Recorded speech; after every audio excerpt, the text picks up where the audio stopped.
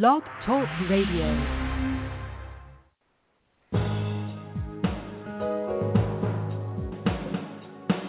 Welcome to the Neil Garfield Show, a presentation sponsored by www.livinglies.wordpress.com, GTC Honored, and The Garfield Firm, serving all 50 states with news and analysis of the latest bank scams against borrowers, homeowners, consumers, and investors, and providing legal representation throughout Florida. This program is for general information only. It is not a solicitation for services or legal representation and should never be used as a substitute for advice from a licensed professional. And now, here's world-renowned financial expert, attorney, and blogger, Neil Garfield.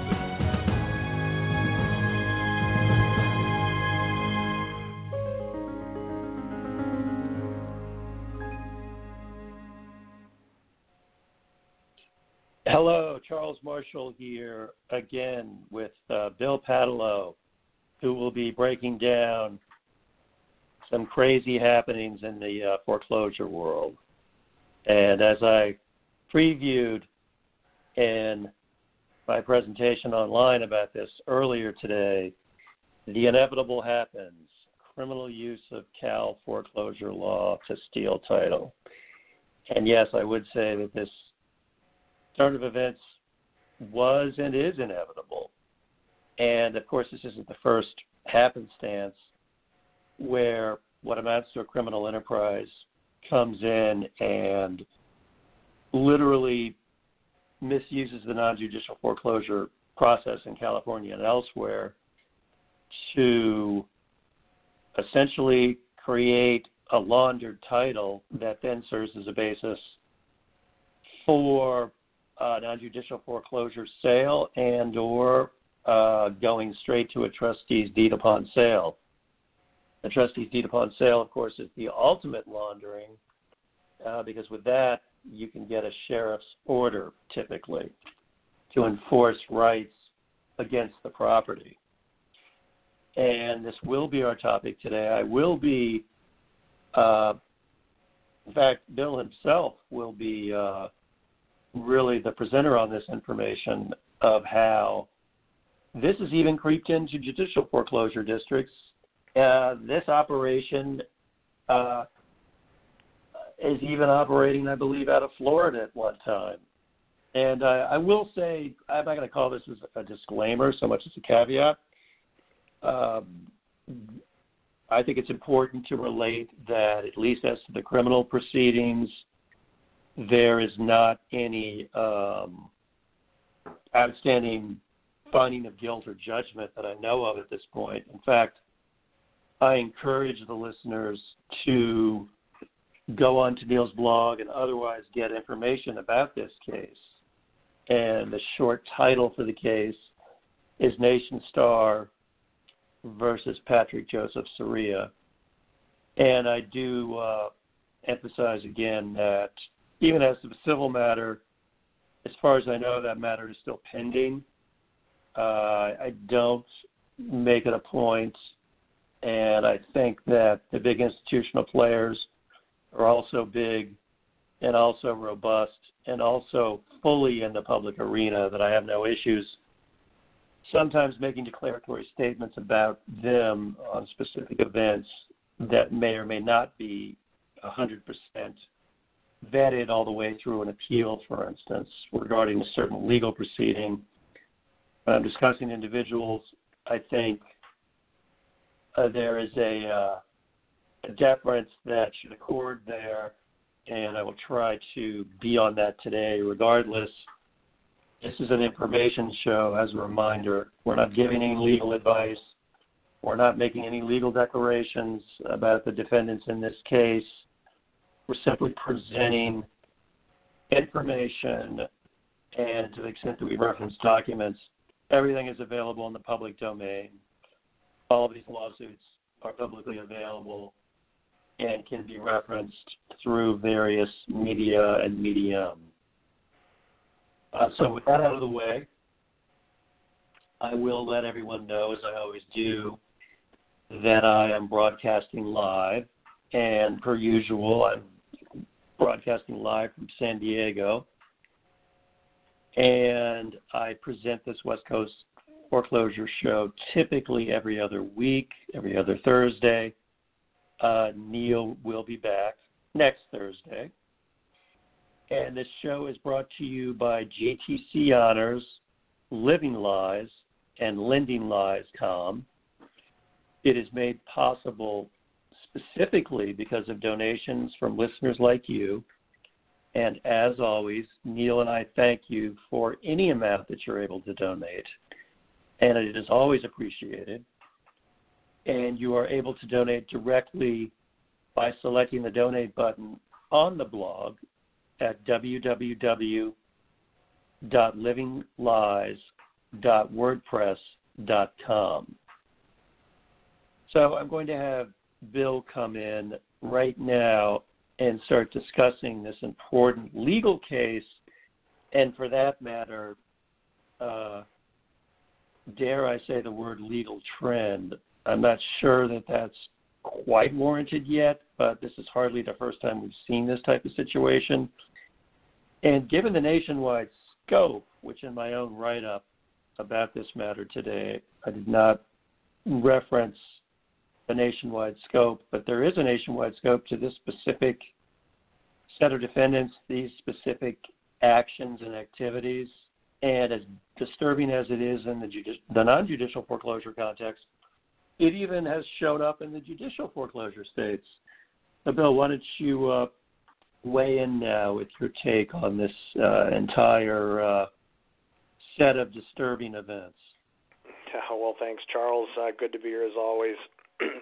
You make a good point in talking about this particular case, which one of many servicers, this one has Nationstar going up against Patrick Soria and a number of other defendants that either he's associated with or are part of this particular scheme that's being alleged. And I also want to let the listeners know that I don't have any personal knowledge of that actual case against Soria and these defendants. The reason why we're talking about this issue, and I intend to finish up a post that I'm going to put on the blog, is to not only warn people of what's going on, because there's a lot of red flags and a lot of serious things that, from my chair, my experience, I can see developing into a much bigger problem across the board in terms of the theft of people's title. But the reason why I'm coming into this is that when I wrote this article about a month or so ago, and we touched upon it on a previous show, and we didn't have enough time to finish on it, and we were talking about Deutsche Bank going after some of these alter ego corporations with Soria or whatnot. I've been getting lots of emails and communication from contacts throughout the country, and I've been also coming into cases now where people's title is now being affected by this particular scheme. So I'm kind of looking at the issues here from the perspective of dealing personally on some cases with individuals where I'm now seeing how this scheme is coming in and putting and tying the whole title up into knots, whether it's in a judicial setting like Florida or non-judicial or whatever. It's causing fits with the whole issue as to who owns what and who's entitled and all that sort of thing. So it's causing a lot of headaches out there. But this isn't necessarily a isolated California scheme here. This is a scheme I'm seeing in states all across the country now. And when I say Florida, I even have a judicial case where these parties came in during the litigation and interjected themselves in the title, and that's not coming into court, but in the midst of this court case, I go in to pull title records, and unbeknownst to people, there's been a new filing with a new mortgagee in the public records, which is parties involved in the scheme. So now that again throws this wrench in the spokes of the litigation that's currently going on in the case, and now everybody's got to get to the bottom of sorting through all of this stuff. So what's important to note is there's a long laundry list of defendants here, and I think probably through purposeful intent, they use a lot of names for these defendants that are closely related or similar to a lot of names that people may recognize from Wall Street or whatever. So, for example, they use Deutsche Mellon National Asset. They use two names that are, commonly used with Bank of New York Mellon or Deutsche Bank. Or they come in and use HSBC US and Christiana Wilmington Global Asset, and lots of names where, people at first glance, they may look official, and they may look like it's a national banking organization or something of that effect. And in reality, it's just another one of these straw sham entities that they're using for this scheme. But anyhow, I think the real problem, and there's a correlation, a danger that I saw, and this is why I wanted to talk about this today, and that's why I asked you and Neil about whether this would be a good subject or not, is that and I don't know the answer to this, and that's why we ask the listeners if they have any information on the progress of any type of criminal prosecution by county attorneys or law enforcement, Department of Justice, FBI, regarding some of these defendants, and if any of those types of events are proceeding or occurring, because from what I'm hearing, and I can't confirm much of this, I'm just talking about what I'm seeing coming across my radar screen here, is people are telling me through the grapevine, through sources, that there has not been any sort of criminal investigation or prosecution of these individuals yet, to the point where they've been arraigned or they've been arrested or anything of that nature. And that really comes as a surprise to me, because of the accusations that are being made here, is that they are hijacking title, executing trustees' deeds, liquidating properties in this scheme, and you're talking, potentially millions of dollars, and there hasn't been any arrests. And what's kind of jumped out to me, and this is what is making me very curious here, is, and I go back to my law enforcement background here and looking at it from the law enforcement side of the fence, the criminal side of the fence, is that in order, to me anyhow, if someone were to come in as a victim and say that they've been harmed financially or in some way, and they wanted to file a report and have it investigated criminally, I have to have a victim. I have to have somebody who can actually prove that they're the person who has been harmed by this act or this offense. And what I find peculiar is that if no victim really has come forth to file the complaint and to allege the harm and to show the harm, it would seem logical that the prosecutors or public or the Department of Justice or the district attorneys or whomever, they couldn't bring charges and follow through if they don't have an identifiable victim. And so that, to me, is a curious thing, is to finding out why, if these parties, the servicers, Nationstar, Deutsche Bank, or whatever, if they've actually can show that they've been harmed and prove that they've been harmed, showing the money, the financial stake that's out on the investors or whatever. I want to see. I'm curious to see as to, one, why they haven't come forward, and two, if they have come forward, then I'm really curious to see how they could make those accusations effectively enough to bring a prosecution. So that's one area that I think is really interesting. The other is, and this is why I think my prediction here is we're going to start seeing many, many more of these types of schemes, is because, let's take, for example, the Equifax data breach that occurred. That Equifax data breach of people's credit reports, all that private information, which has their names, addresses, and, of course, all of their mortgage history being reported in those reports, that are going to show if they're in any sort of delinquency status or coming up into the delinquency status. There was 143 million Americans affected by that data breach. And so if that information is out there circulating, and from what I'm seeing, and even in this scheme, the parties to the scheme were advertising that they have access to this information.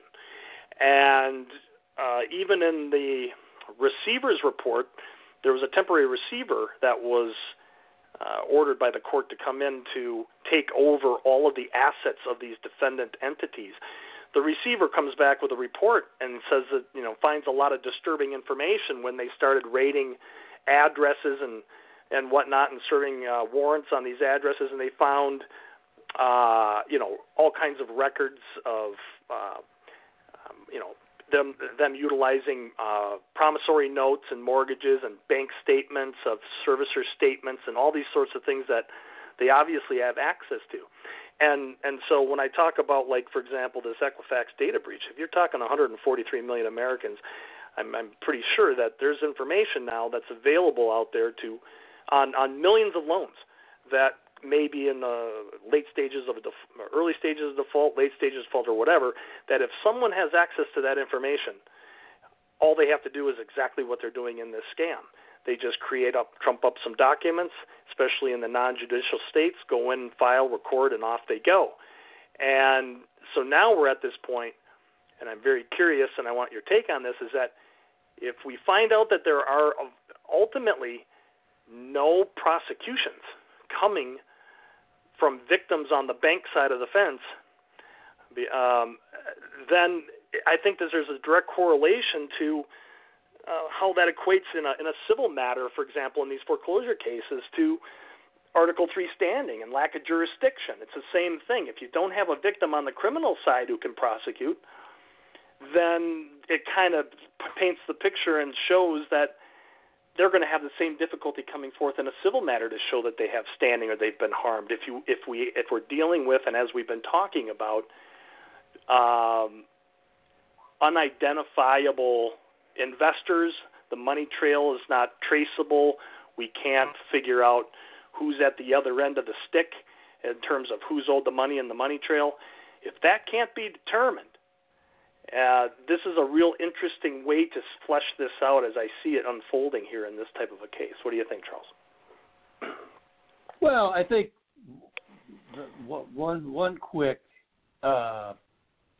informational regarding the criminal charges, whether they're pending or not. I mean, there are some articles, and again, I'm not endorsing these articles. I'm not claiming they're truthful or not. Like me, those articles are simply retailing what they have in terms of what's available in the public domain. And apparently there is an indication that some of the defendants, maybe just the principal one in this whole scheme, that there's a case, state criminal prosecution in the county of San Joaquin in Northern California. I mean, I saw information indicating that was going to trial actually this past summer. And I would, and I petition the audience now to see if they know, or maybe they might know somebody who could find out whether or not there are any ongoing criminal prosecutions. It certainly sounded like the San Joaquin one was pending. The Los Angeles County criminal matter, the only information I have on that indicates that it was at the investigation stage.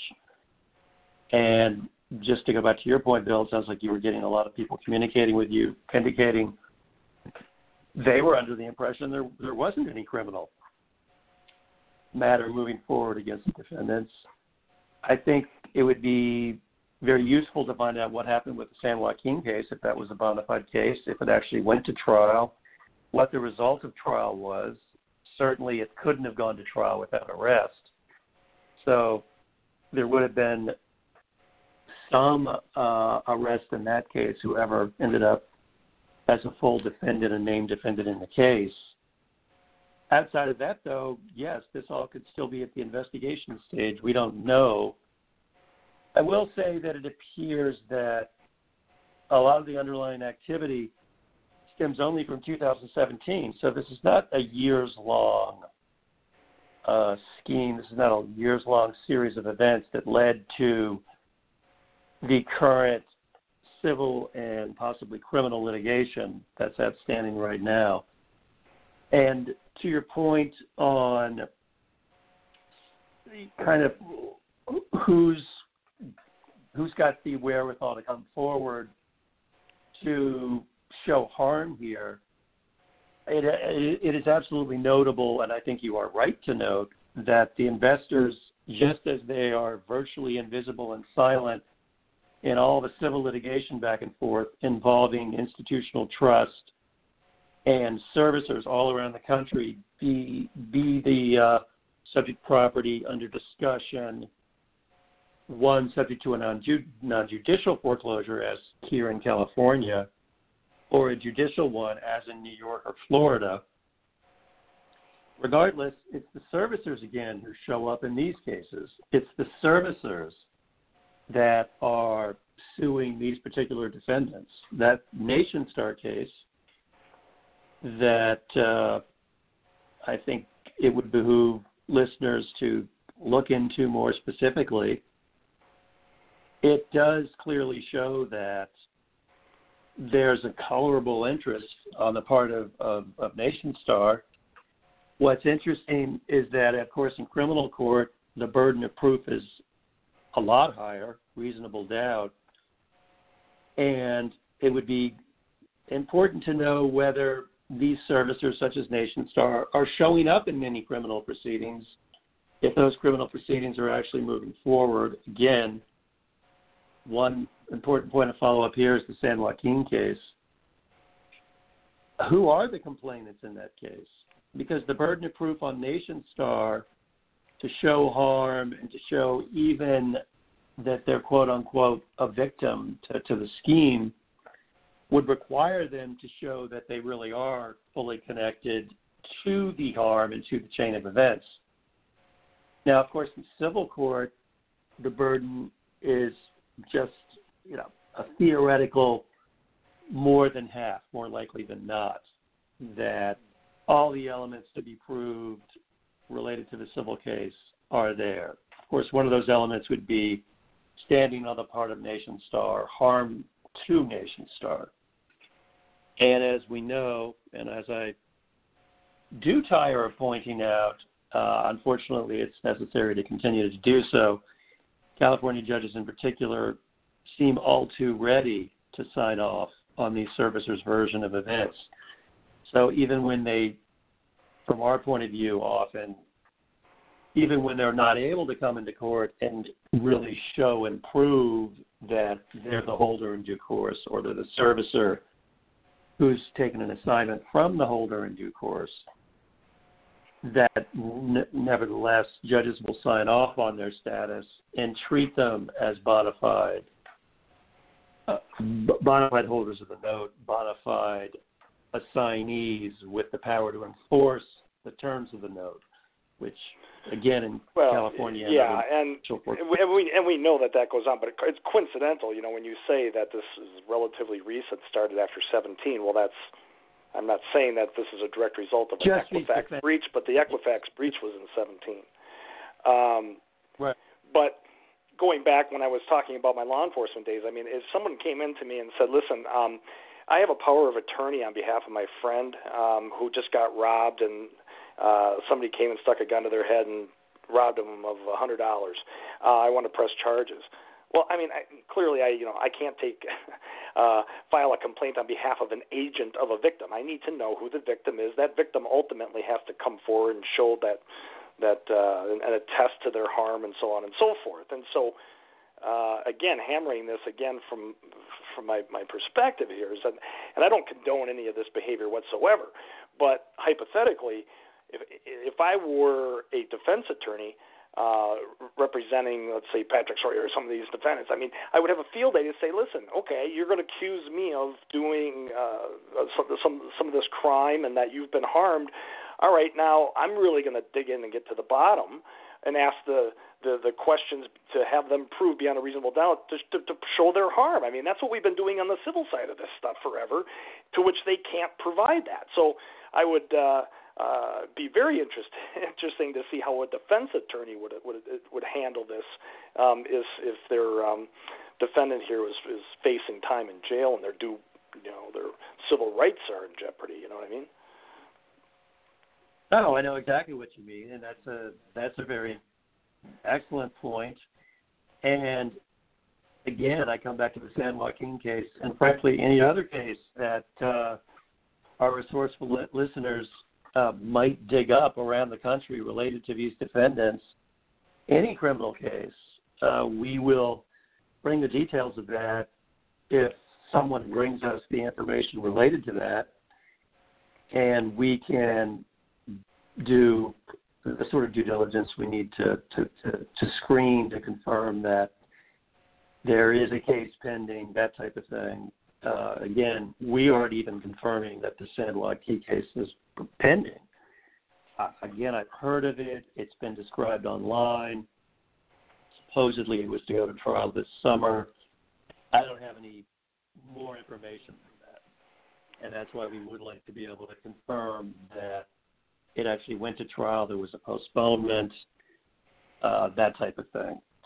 And yes, it's absolutely the case that the criminal standard of proof is going to mean that Nationstar and the other service are going into, in this case, a kind of witness role in a criminal proceeding, that they would have to prove a lot that they're not tasked with proving in this kind of civil litigation environment. I think the other notable aspect to them being a criminal witness is these institutional players, and I cannot emphasize this enough, they are the ones that are used to directing traffic.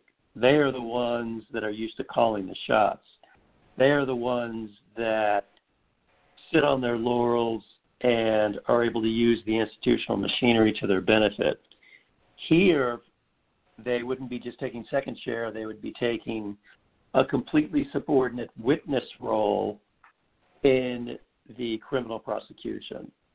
Since, of course, the criminal prosecution, and rightly so, can only come from people's agents, which for the purpose of criminal prosecutions in the United States, in the 50 states, and other jurisdictions the United States controls, that will always take the form of government prosecutorial apparatus, so to speak, agents of the state who, on the behalf of the people, bring criminal charges against various entities and various individuals.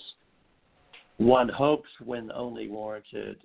I'm not sure. In fact, that's certainly not a discussion for this show, when and how criminal prosecutions are warranted. I think it's safe to say that sometimes they're not warranted. But again, that's beyond the scope of this show. However, it is within the scope of the show to point out that, yes, these institutional players don't want to have to play,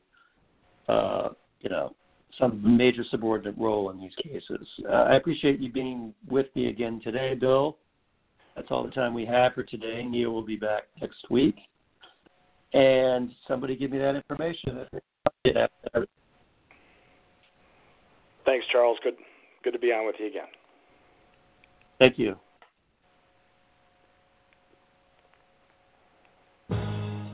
Thanks for listening to our broadcast. We hope that you tell your friends about us and let them know that there is hope and help in this financial crisis. Tune in every week to The Neil Garfield Show for free information and advice, and visit our blog daily at The Living Lies blog. We provide support services, the latest strategies, analysis, expert consultations, testimony, and declarations to use in your battle against the largest economic crime in human history. For information concerning Neil, the team at Living Lies, or the law firm, go to www.livinglies.wordpress.com. or call 520-405-1688. The opinions expressed on this broadcast are those of the host and should not be attributed to any other person or entity.